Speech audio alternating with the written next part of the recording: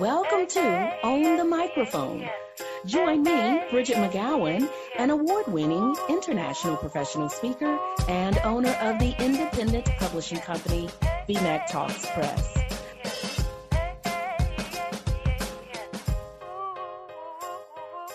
Hello, everybody, and welcome to this episode of Own the Microphone. Today, I have with me Dr. Ophira A. Davis, who is, oh my goodness, let me tell you, she is a public intellectual, an interdisciplinary social scientist, an affiliate faculty member. She is a speaker. She's like some kind of a superhero, to be quite honest with you. Dr. Davis, it is great to have you on the show. Well, Bridget, thank you so much for that introduction. And that's going to be a lot to live up to. Something tells me you've got this. So speaking of you've got this, I want you to think back to the first speaking engagement you ever had, or at least the first one you can think of. Did you feel like inside, did you say to yourself, you've got this? How does that first speaking engagement compare to the most recent one you've made? You know, that is fantastic. I just thought back on that, and it takes me back 20 plus years, actually. And I remember there was an event where we were going to have young people there. And one of my friends was the executive director of this place. And she asked me to speak to the students. And I thought, okay, I can do that. What do you want me to talk about? And I came up with some self-esteem, self-help type of subject matter. And I remember getting ready to go and being a little anxious. And I remember getting there and seeing all of these students sitting there waiting for who was the keynote speaker, me. And I thought, okay, I got to be on my A game today. And so it was a little nerve-wracking, but I got through it. So I guess if I had to talk to that self today, I would say you're the type of person who's gotten yourself prepared. Someone else had a lot of confidence in you to ask you to be a speaker. And you're ready to go. And when it was all over, I did a great job. So many students came up and talked to me. So that old self, I would say, you can do this. You can do this. What I like about what you said was the fact that someone made a specific request of you to speak. And if someone else has confidence in you, the least you can have is just a smidge of confidence in yourself. Yes, it's so true. That's exactly right. Because, you know, I had prepared. She asked me to do it and I told her my subject matter and I was prepared to do it.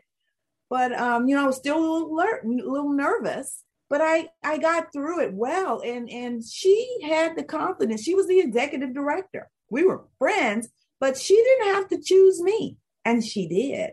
So I made sure that I did a good job for her and the students, and then for myself too. How do you always make sure you do a good job for every last one of those people involved?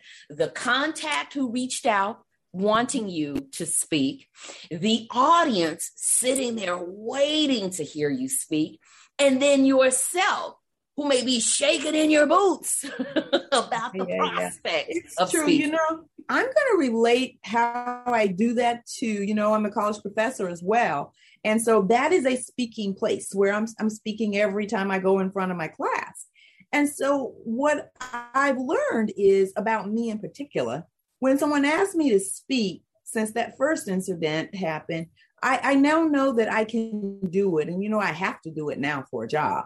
So I go in, but before I go in, I make sure I know exactly what's expected of me. And I make sure I know who my audience is. And with my students, I will even I will look at their faces. I will look at their, year. I will make sure I know my audience. And then I will make sure that I know the subject matter. Going in as a professor, you have to know the subject matter.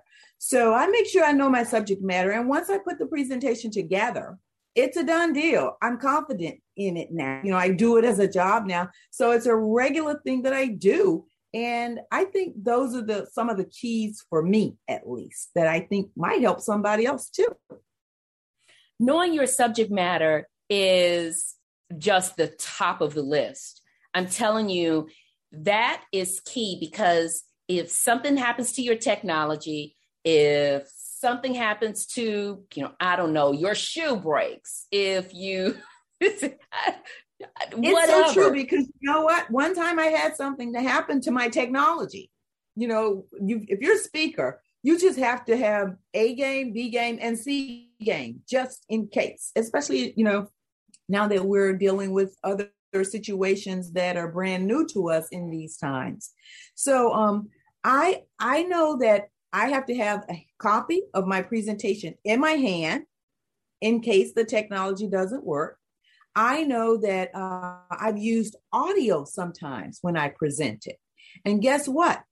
The audio doesn't always work. So guess what I do? I bring an extra external speaker with me to plug right into my computer, my USB drive, bring it right in, and I plug the speaker in. And that has happened to me, oh my goodness, at least 3 to 10 conferences. That has happened to me. And I said, never again. I will always take external speakers. And now you can get the little miniature ones that sound so great. That is just like the speaker that would go over the microphone in the classroom. I like we're talking about this, because these are things that I just don't think about anymore.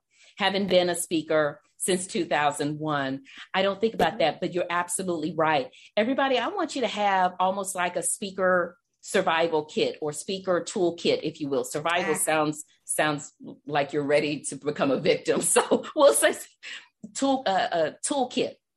And I actually have one of those cute little lunch bags, those nice reusable lunch bags with the zipper. Yes. I got an all black one, so it looks nice and professional. And in it, I have extra batteries for my clicker. I have my clicker itself. I have a bike bell. I use that when I have a large room and a lot of people are talking. Maybe I'll tell them, here's an open-ended question. Have a conversation amongst yourselves, listen for the bell. And then I ring that bell. I'll have my little lapel mic right there. And I'll ring the bell just once, because the ringing more than once is annoying. And make sure that it's picked up by the audio. So I have a bike bell in there. I also have one of those little conference pouch holders, tag holders. And the reason I have one of those with me, and I have a black one with me, is oftentimes, Dr. Davis, I don't have pockets or I don't have a belt.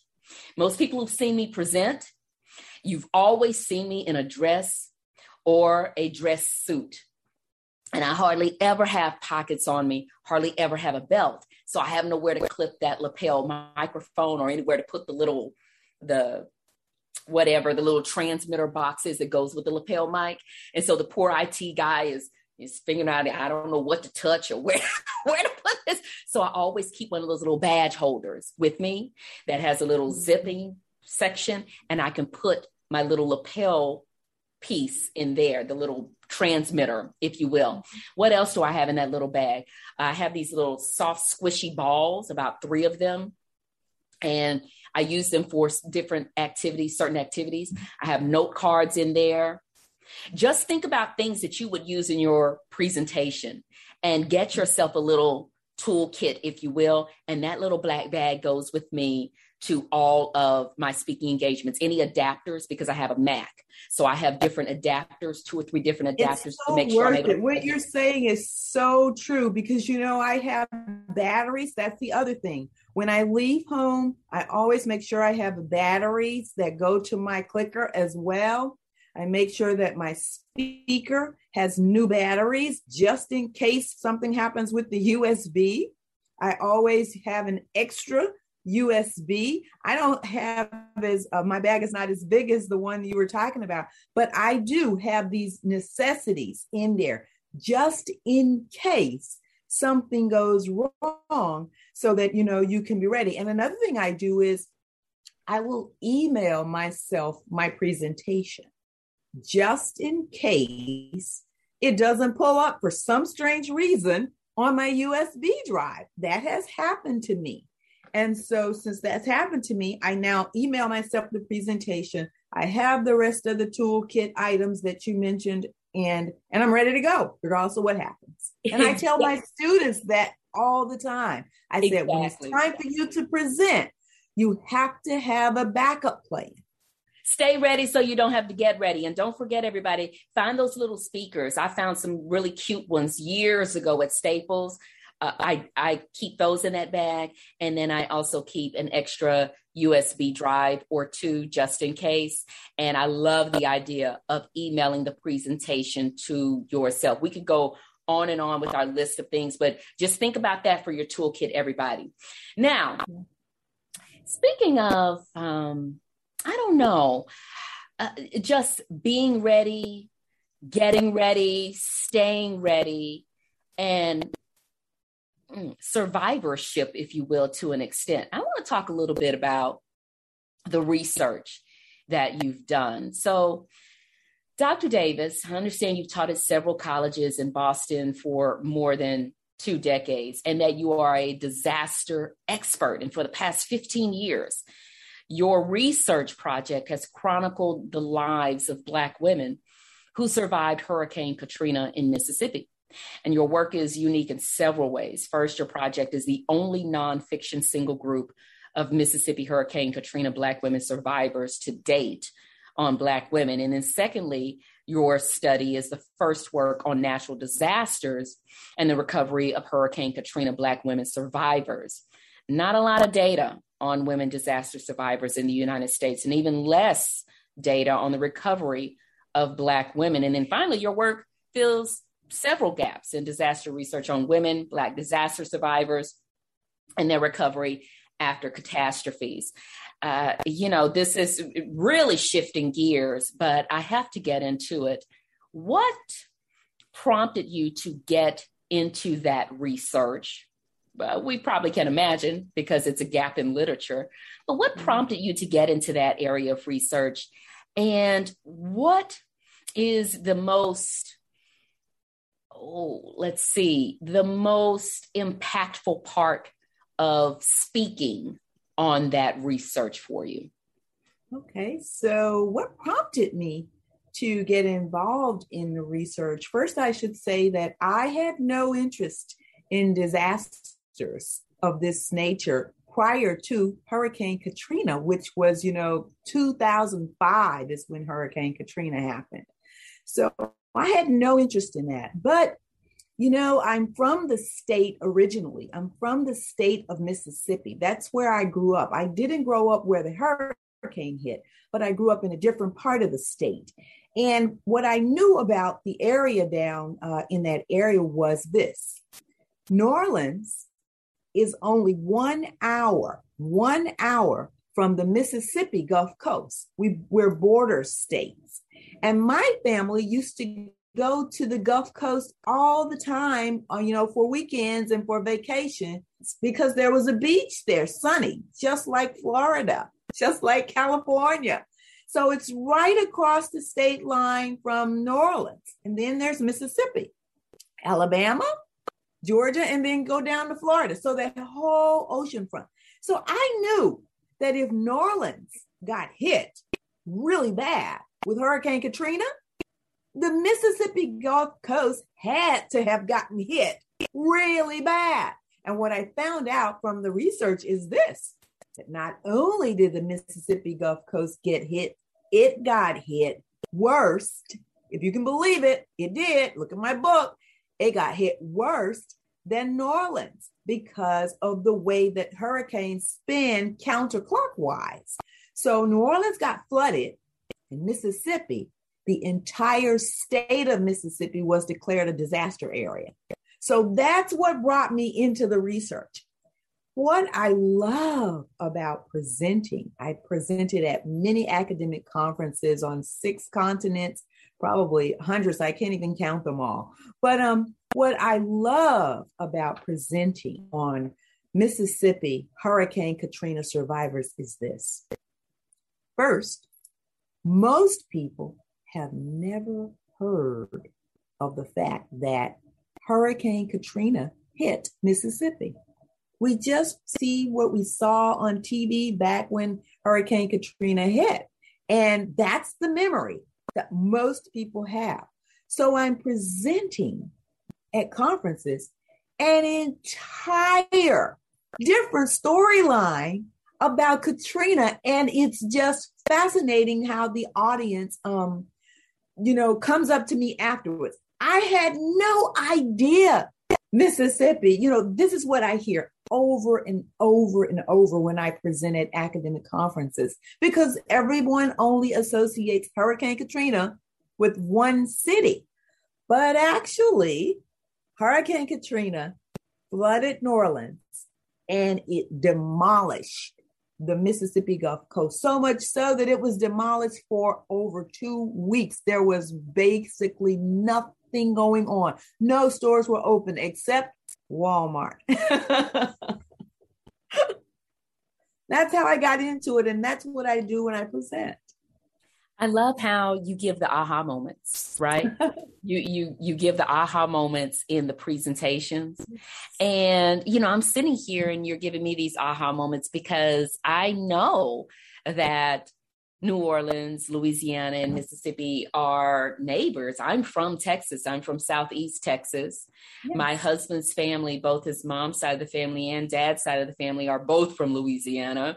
We go to Louisiana almost every year for a family reunion. So I am well aware of the juxtaposition of Louisiana and Mississippi. But you're right.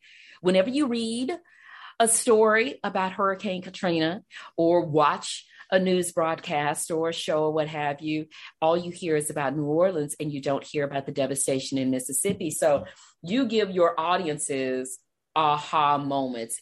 What else do you do in your presentations to just make yourself memorable?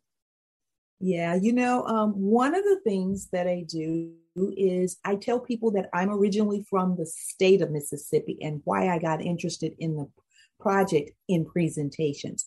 Another thing I do is I tell them why I narrowed down my research project to just Black Mississippi women survivors of Katrina. Because in the presentations that I give them background information and I let them know, when I first started this study, I just interviewed any woman on the Mississippi Gulf Coast who was interested in being interviewed after Hurricane Katrina. That's across race, across class, across, just ages. It didn't matter to me. But after I looked at the research and the literature on disaster studies, I realized that guess what? There are no studies on Black women, Mississippi survivors, resilience and recovery. There are other studies on other groups, but nothing out there on Black women. And then I found out from the disaster literature, and this is what I do in presentations, I say, you know what? Not only are there no studies, but there are no longitudinal studies, meaning year after year after year, you keep up with the same women. You keep interviewing the same people to see how they are doing. And the next thing I do in presentations is I say, guess what? The disaster literature has almost zero studies on women and disasters who have recovered. So that is how I really honed in my study. And I talk about this in presentations. And I tell you, I have had tenured professors, deans, presidents, and people who didn't think that Mississippi had anything to do with Katrina or Katrina had anything to do with Mississippi come up and just be excited to now know that they can share a new story about Hurricane Katrina survivors, but not only their surviving the disaster, but their recovery and their resilience. So those are some of the things I do in presentations, and that's what I do in the book. So it sounds like you find a gap and you fill it. You fill it with your knowledge, your passion, your research, your expertise. And that's what I want listeners to do, is find a gap. And let me tell you something. You may say, but Bridget, what I'm interested in, everything under the sun has been said about it. No, your take on it has not been spoken. Exactly, Bridget. You are right on point there. That is what I found. There were no studies on Black women, no longitudinal studies, and no studies on recovery. But what I also brought into the project and what I talk about in presentations is this. My orientation as a native Mississippi Black woman allows me to go in and interview these women year after year after year and get authentic stories from them. They have no hesitation telling me their stories, even from the first year. And over the years, now that they know I'm not going to leave them alone, as some of them said to me, most people just come down one time and then they're finished with us. I said, I'm not going to do that. So I talk about that in presentations too, how important it is to talk about their resilience, their recovery, the longitudinal nature of the study, and just to fill these gaps that are so necessary. I'm passionate about it. And not only that, I have the same orientation, which is called, Alice Walker calls it womanism. And I have the same orientation as these Mississippi Black women, although I didn't survive the hurricane. But I do have secondary trauma whenever there's a hurricane now. I'm sure. I'm quite sure you do. In a second, you're going to get a chance to ask me a question. So I want to put that out there. I cannot wait to see what it is that you ask me. So what is it that someone who wants to polish their speaking skills, what is it that person can do right now or can start working on right now, Dr. Davis? Yeah, one of the things you can do is speak. You know people, maybe your church, maybe your sorority, maybe your some group that you're involved in, maybe your local library. There are many, many, many places where you can go. And just remember, about some subject matter. Maybe it's hair, maybe it's clothes, maybe it's nails, maybe it's books. I don't know what it is, but you know what it is. So figure out what you can talk about, what you have a subject matter knowledge of first, and then go out there and put yourself in front of people. When I first did that first conference, I'm going to talk about my first academic conference. I talked about my first speaking engagement, but my first academic conference, you're going in front of scholars. Everybody there has a PhD. And so they're going to tear your work apart and they're going to give you enlightenment on your work and give you some suggestions on what you need to do. It took a lot of courage to do that. So have the courage. I did it. I said, I'm going to submit my proposal to this conference. I'm going to hope that it's successful, and they accept it, and they did. And once they did, I got prepared, as I was talking about before, when I get prepared for speaking engagements, just like I do for class. And then when I got there, I put myself out there and did my talk, just like other people who did their talks. And you know what? It worked out well. So you have to put yourself out there. Give it a shot. If you don't do as well as you wanted to do in the first time, do it again and you'll get better. And I can tell you that as a college professor, because when I first started teaching 20 plus years ago, I'm a much better college professor today, believe me. Let me tell you, you took me back because I used to teach. I taught at a couple of different institutions in Texas, and I also taught online. And when I think back to my first semesters versus my last semesters of teaching, and even though I've not taught since August of 2018, I know that I would be better now than I was the last course that I taught in August 2018. I know I would. And it's because I continue talking, continue teaching, continue reading, continue learning. And the same thing goes for speaking. You cannot help but to get better. Think about anything that you've been doing for some time: cooking, driving, exercising, parenting, whatever. You are so much better now than you were day one. But day one, were you scared to get behind that wheel? You bet your bottom dollar you were, but now you are driving with a latte in one hand and the phone on speaker and doing all kinds of stuff that you shouldn't behind the wheel. But your confidence has built up and you're able to do even more creative things versus day one. And it applies to speaking as well. Okay, Dr. Davis, what is your question for me? I want to know, when you spoke, what was the most fun speaking engagement you've ever had in your life? If you can think of which one that might be, or two. Yeah, it was just the most enjoyable one you've ever had in your life. And regardless of what you thought about, what you thought it was going to be, it turned out to be, oh my goodness, that was more fun than I could have ever thought I would have speaking. Right. You know what? All of my speaking engagements, at least the ones in person, are tons of fun.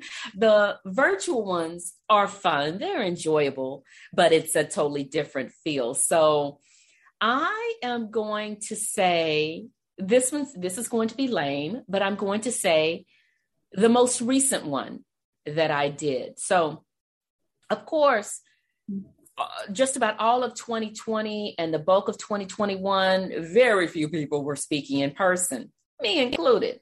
So on August 20th of 2021 was my first in-person speaking engagement since March, I think that was 4th or 6th of 2020. And that one on August 20th of 2021 was probably the most fun because, right, for the last, I had not been on an in-person stage for 17, 18 months. Now, did I have some trepidation? Absolutely. Let me tell you what happened with me, Dr. Davis. So I have my 2 masks and everything, and the conference organizers had put together these lovely bags that also had a mask in it and some hand sanitizer and everything. So I'm sitting here thinking I'm ready. It wasn't until I got to my room where I was going to be presenting that it hit me. In my presentations, I typically have people getting into groups of 3 and having a conversation. I typically will have people moving around. It was a conference breakout session. So I'll do these kinds of things in conference breakouts, trainings, workshops, not so much in a keynote.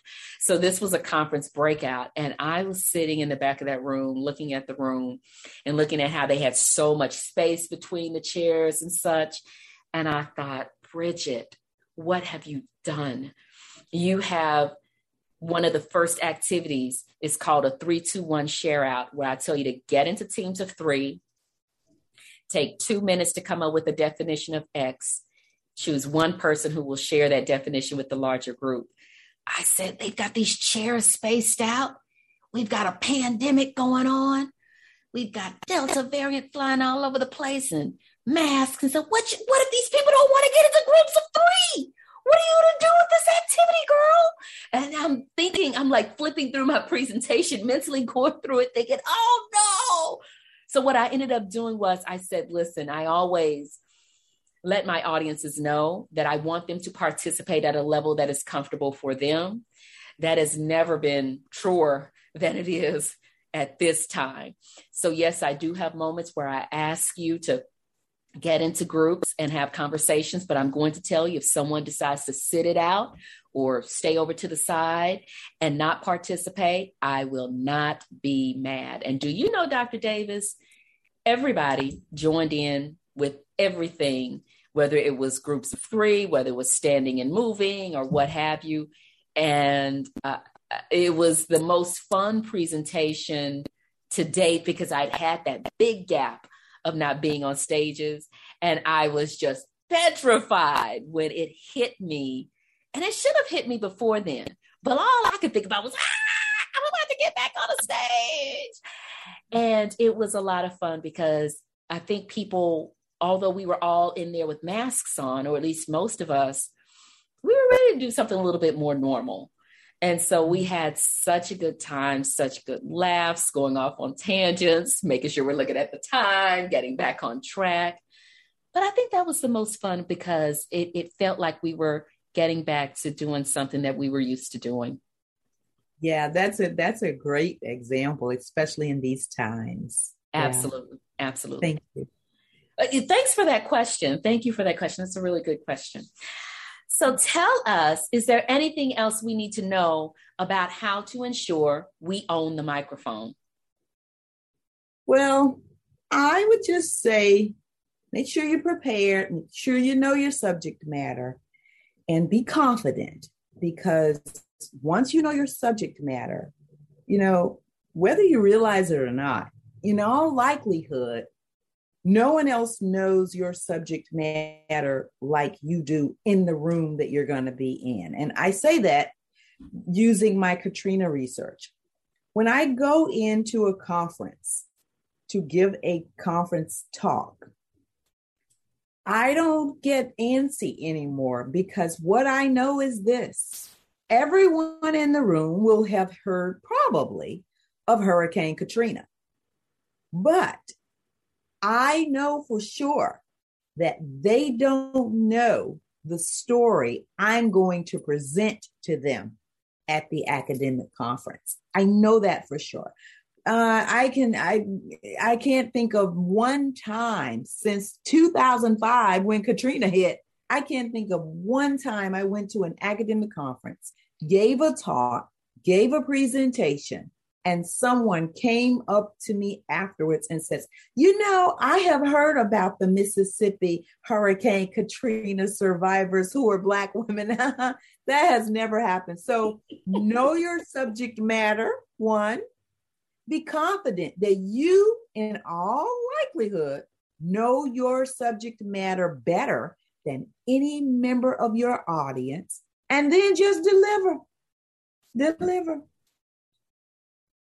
That's what you do. That's what you do. And don't be too afraid of the idea of someone being in the audience who might know more than you do about the topic. Number one, if that person knows so much, then he or she would be on the program, would be up there on the microphone. That's number one. Number two, how you put your nerves at bay with regard to that is identify the 3 to 5 points you will cover on that topic in that setting. And if this so-called expert wants to stand up and try to upstage you, let him or her have his or her shine time. Let me just say this about that. That is a great point. Very good advice, Bridget. One time I was at an academic conference, and I was not talking about Katrina at that point. I was talking about another subject matter prior to me getting to my Hurricane Katrina research. But anyway, there was a guy who tried to upstage me. You made me think about it when you said that. He was a professor, and he tried to upstage me like he knew more about the subject matter than I did. And I kindly agreed with him and about his points. And, I told him that those were excellent points, and they were. And I told him that I only briefly talked about one of the points that he made, but I would be happy to have a conversation with him after the fact about that. And do you know, he was the first person who walked up to me after that academic conference. And I'm going to give one other example. I was at a Katrina, I was giving a Katrina talk at a different presentation at a different conference. And there was this professor who was a sociologist. Now, when you study Katrina, you usually are a sociologist, but historians study different subject matters. English people study different subject matters. Education people study different subject matters. So this guy happened to be a sociologist. So he felt like I was now presenting as an expert on his subject area. I thought it was such a great introduction when he brought up his point to me during Q&A.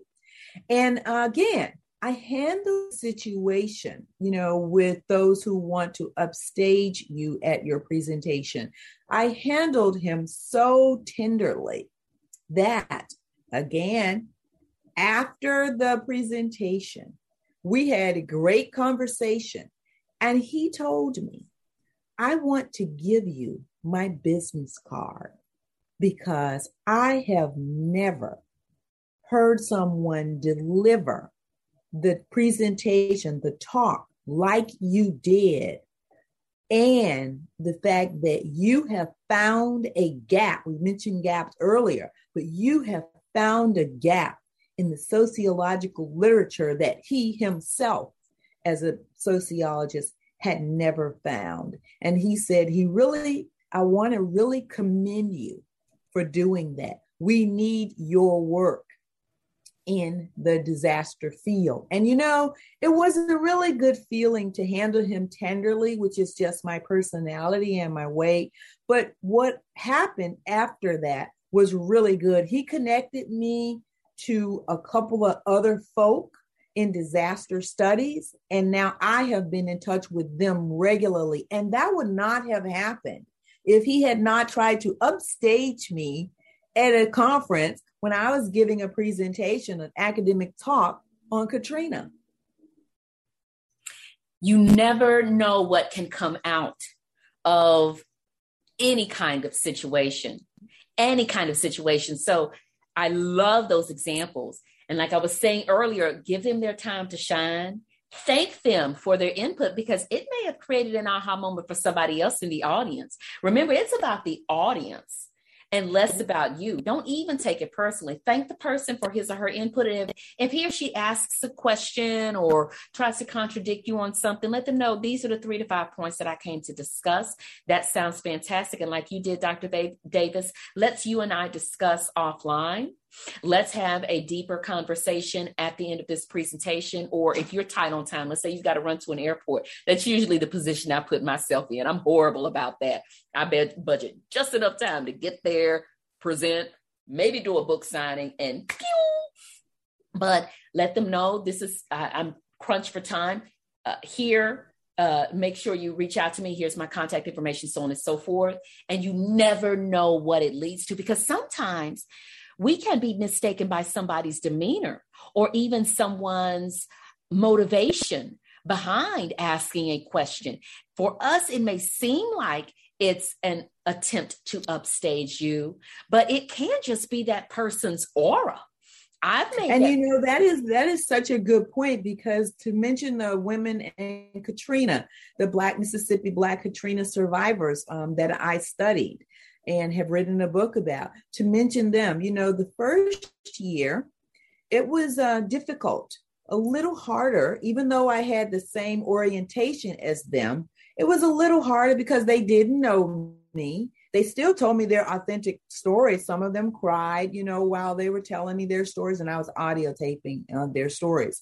Some of them cried, and some of them, hesitated a bit as they were talking, but still, I was able to connect with them enough that they were comfortable giving me like an hour-long interview during the very first year. And then the year after that, I had to limit the interviews because they were very open to sharing more and more of their story with me, so that they knew then that I was going to share the Hurricane Katrina, Mississippi Black women's story across the country and ultimately in a book. But I wanted to share their stories, that they were resilient, they had recovered, and they had survived Hurricane Katrina, Mississippi Black women. I really did. So you bring up such a good point. It's a great point, connecting with people. And I did. I connected with them the first year. I was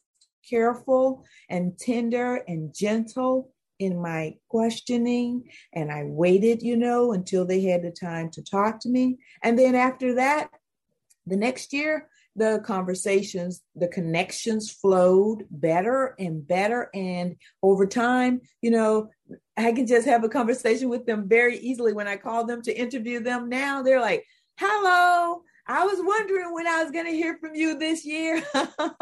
And, the connections are very important. Just trying to go on that point that you made, Bridget. Yes. I'm telling you, it's more than just that presentation, just those 45 minutes, 60 minutes, or however long you have. It's more than just this speech that I've just got to check the box and get it done. But it's what you can facilitate in that time. It is what you can cause to happen, whether it is connections that happen between audience members, between you and the audience members. It's focusing on the magic that you're creating through your words and your ideas.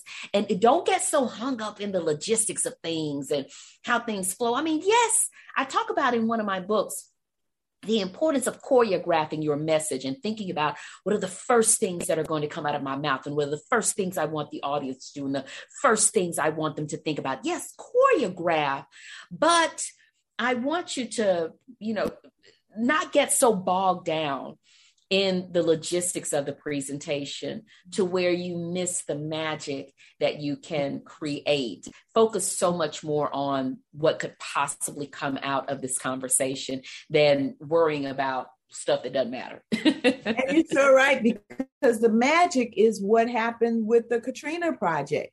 Eventually, like you said when you were introducing me, I learned that no one was doing the work on Mississippi Black Hurricane Katrina survivors. I learned that there were no studies, single group studies on Mississippi Hurricane Katrina survivors. I learned that even disaster studies didn't have any studies that were longitudinal on any woman group in this country. And so I filled a unique gap that now has turned into a book, and shortly everyone will know a little bit more about these stories.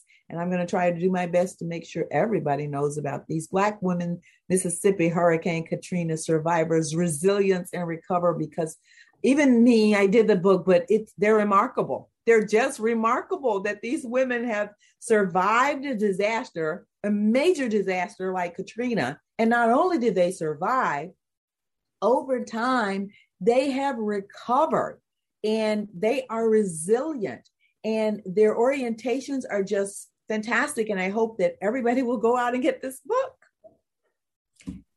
Let's hope they do. Give us the title of the book one more time and where they can get it, Dr. Davis. Okay. The book is available on Amazon.com as usual.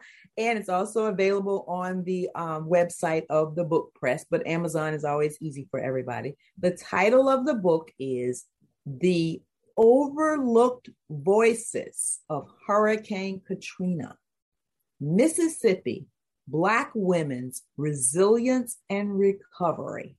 So The Overlooked Voices of Hurricane Katrina, Mississippi Black Women Survivors, Resilience and Recovery.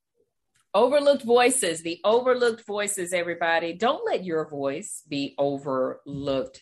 Everybody, we need to hear your story. We need to hear your expertise. Everybody else is putting their expertise out there. And let me tell you something, there are some people who are making presentations and they are not doing a fantastic job of it. They're doing a mediocre job of it, and they don't plan on improving. They're not listening to podcasts like you are. They're not looking for resources like you are to try to improve their skills. And I'm here to tell you, you probably could do just as well, just as good of a job as they are doing, if not better. So why not put yourself out there and give it a try and just keep improving? Dr. Davis, it has been an absolute pleasure to speak with you today. Thank you for being on the show. Thank you so much for having me. It was fantastic. And I hope I gave your audience something that will be helpful for them in the future. I am sure you did. Everybody, thank you for tuning in to today's episode. This is Bridget McGowan. Until next time, make sure you always own the microphone.